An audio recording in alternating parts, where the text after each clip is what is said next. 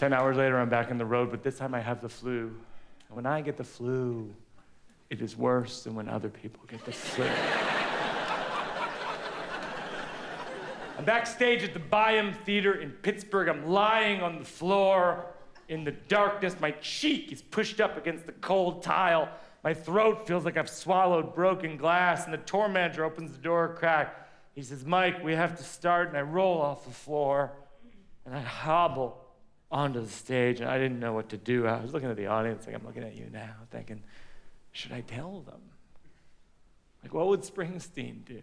Like, this might take the fun out of I'm on fire, but my ass is on fire! Here we go! Everyone would be like, Bruce, no! And I made it through, but the next morning I'm even sicker, and I'm driving home. I pull over at a Starbucks. I don't mean to be crude, to use the restroom aggressively, which I believe is the rudest thing one can do at someone's place of business. They're like, "We've got muffins, we can make you a latte." You're like, "That's all well and good, but what I'm gonna do is go into this private room you have in the back and unload the most vile substance my body's been able to conjure in 39 years of existence. Then I'm gonna leave, and I'm not gonna purchase anything. And I'm gonna drive as far away from this location as physically possible to forget this ever happened." Do you have the code? So now I'm driving, I'm sweaty and fluish. After 7 hours, I walk into our apartment, I collapse on our beloved couch, and it hugs me. Jen walks in, who has the sweetest, softest, thread-counted voice, and says, "Get the fuck off the couch!" I said, "Chloe, I have the flu."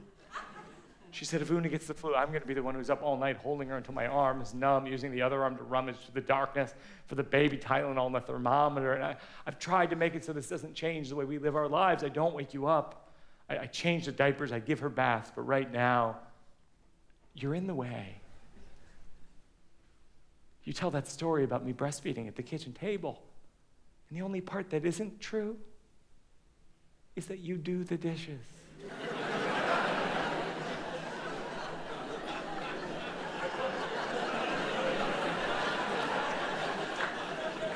I roll off the couch, and I walk into my dungeon,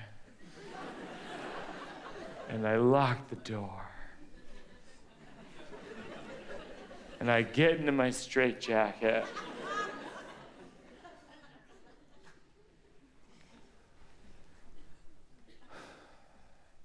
and I can't believe my own thought. I think, I get why dads leave. And I'm only comfortable saying that because I'm not gonna leave. I love my wife, and where would I go?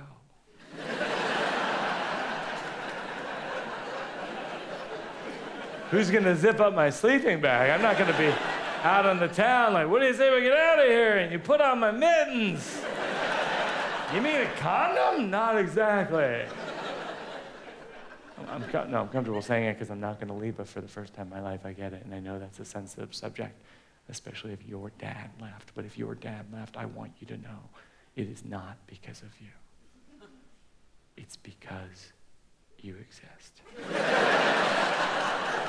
And I'm going to clarify that because it's a very subtle distinction. It's not because of your personality or that you don't deserve love. It's that your dad maybe didn't want to be a dad and he doesn't understand causality that well. And now you're alive. And I think that's great. So who cares if your dad's around, because who needs a guy like that anyway?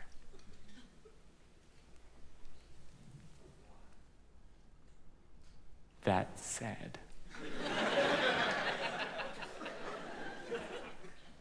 I get it. Because this person who I've sworn to spend the rest of my life with, this person I've spent thousands of hours on the couch with, who has saved my best friend's life, is in the greatest love affair of her entire life that I'm watching through a window.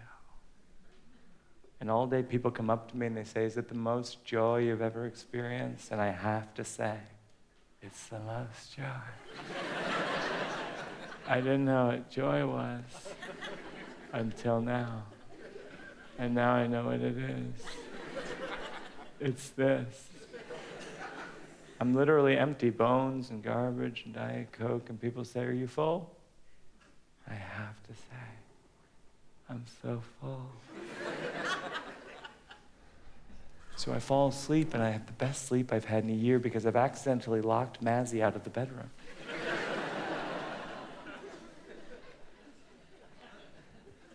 And in the morning, I wake up and I open the door, and I smell the most unmistakable, heinous stench because Mazzy has peed all over the couch.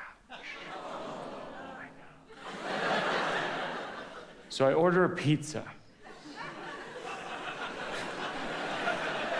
to compete with the smell. And when the delivery guy shows up, I pay him $20 to carry the couch with me out to the street. And that's where it died. I'm in the bedroom for 4 days with the flu, and on the 5th day, I wander out at 4:30 in the morning, and I wander into the kitchen, and I do the dishes, and I enjoy it. That week, Jen started writing poems for Una for when she gets older, and I found this. Una. In our house, there is always a congregation of ants summiting around a noodle, carrying their weight in popcorn across the kitchen floor. And in the sink, there is always a pile of dishes. But this morning, your father did the dishes. And it made me want to fuck him.